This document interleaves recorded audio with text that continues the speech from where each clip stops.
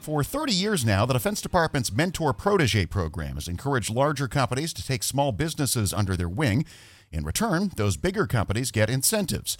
A new study from the Defense Business Board says the program is working extremely well, and it's time to make it permanent. Federal News Network's Scott Maucione has been covering the board's recommendations, and he joins us now to talk more about it. So, Scott, for the few people out there who might not be familiar with this longstanding DoD program, tell us a little bit more about Mentor Protege. Yeah, what it does is basically it pairs up small businesses with larger businesses for mutually beneficial gains. So, what they could do possibly is give specific subcontracting, non competitive contracts to these companies. They could also pick up some costs for them. And then have the Defense Department reimburse those larger companies later on down the road. The Defense Department gets about $30 million a year in order to do this.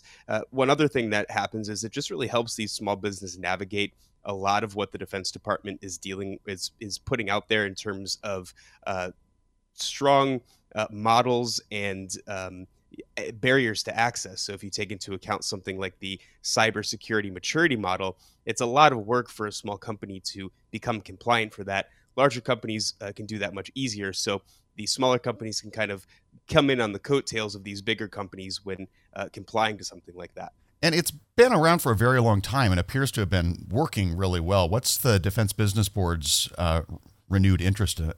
Well, this came from a 2019 Defense Authorization Act provision. And if you look at the numbers, it seems like this is doing pretty well for a lot of these smaller companies. But I think what really brought in a lot of the interest in this is what the Defense Department is facing right now. They have China and Russia that they're dealing with as near-peer competitors. And that means that they need a lot of agile companies and ones that have new ideas, not your traditional large defense contractors, which can be slow and clunky.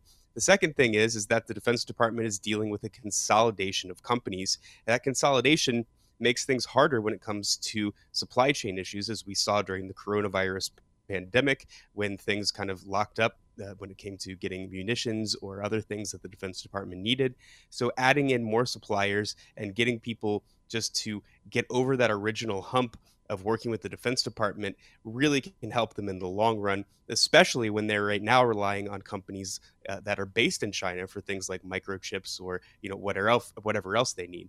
I know it's anecdotally a very popular program. What kind of data do we have about the extent to which it's actually worked?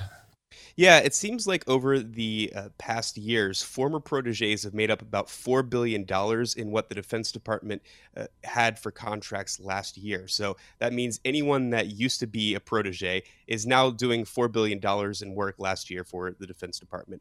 Currently, those proteges also make up $162 million for that contracting. So it makes about 5% of the Defense Department's small business contracting, but it's also brought in about 1,200 different former proteges who have become suppliers for the Defense Department. And that's, just between 2012 and 2021. So if you really, take into account the things that we were just talking about as to why the Defense Department wants this, they want to bring in more people. This seems like a pretty big success now that they have 1,200 new companies they can rely on to supply things that are mostly based within the United States or in allied countries. Based on your reporting last week, it seems like the board's general review is this is a really good program, but it's not perfect. What do they want to change? Yeah, there's a few things that they'd like to change. One is that they'd like it to be permanent. It's been a pilot program for the past 30 years since 1991 and has been re-upped every 3 years or so. Right now, it's good until 2024. Some sort of the critiques that they had on this is that it's just simply not enough data being kept on this. And this is often a frequent issue that programs have with the Defense Department, is that they're kind of stuck in these old days of metrics and record keeping, and they need to bring in some more modern automation, reporting, data analytics to really find out how good these programs are and if they're doing what they're hoping to do.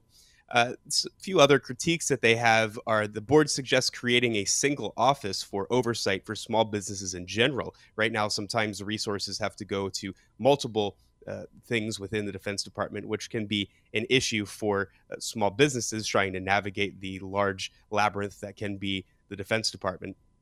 And finally, they want to make the duration of these proteges from 2 years to 3 years. And it may seem small, just adding that extra year. But the Small Business Administration has found that small businesses tend to fail at a disproportionately high rate around that 2-year mark. So giving them that little bit of extra push for that extra year could really help about 50% so that they could continue on into the next 5 years after that.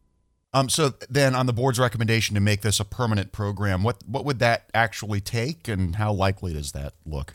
Well, it's going to take an act of Congress in order to do that, and it's pretty likely that the lawmakers within Congress are going to have open ears for this. And I say that because the Defense Business Board is one that is an extremely respected organization within the Defense Department. There are people who serve on the boards or work within some of the biggest tech companies and defense companies within the United States. So I think it's pretty likely that at least Congress is going to start moving in this direction, especially now this study is out. And we may see in the next NDAA, if not a push to make this permanent, maybe something like a step up to making it permanent, a trial phase or something like that until the Defense Department can fix some of the issues that this study pointed out. All right. Federal News Network's Scott Maucione, thanks very much. Thank you. And you can read more in Scott's story at federalnewsnetwork.com. Helping your employees learn new cloud skills helps your business become more agile, more resilient, and more secure. Not helping employees learn new cloud skills causes your business to become less agile, less resilient, less secure, less innovative, less profitable, and, well, ultimately less of a business.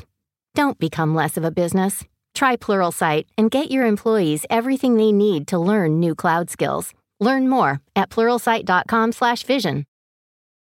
When you think about something that brings out the best in us, it usually involves helping someone else. By donating plasma at a Grifols Center, you can help save millions of lives and show your good side to the world. You'll join thousands of people who donate safely each week, so patients get the plasma-derived medicines they rely on. And you'll be rewarded up to $1,000 your first month. Learn more at grifolsplasma.com.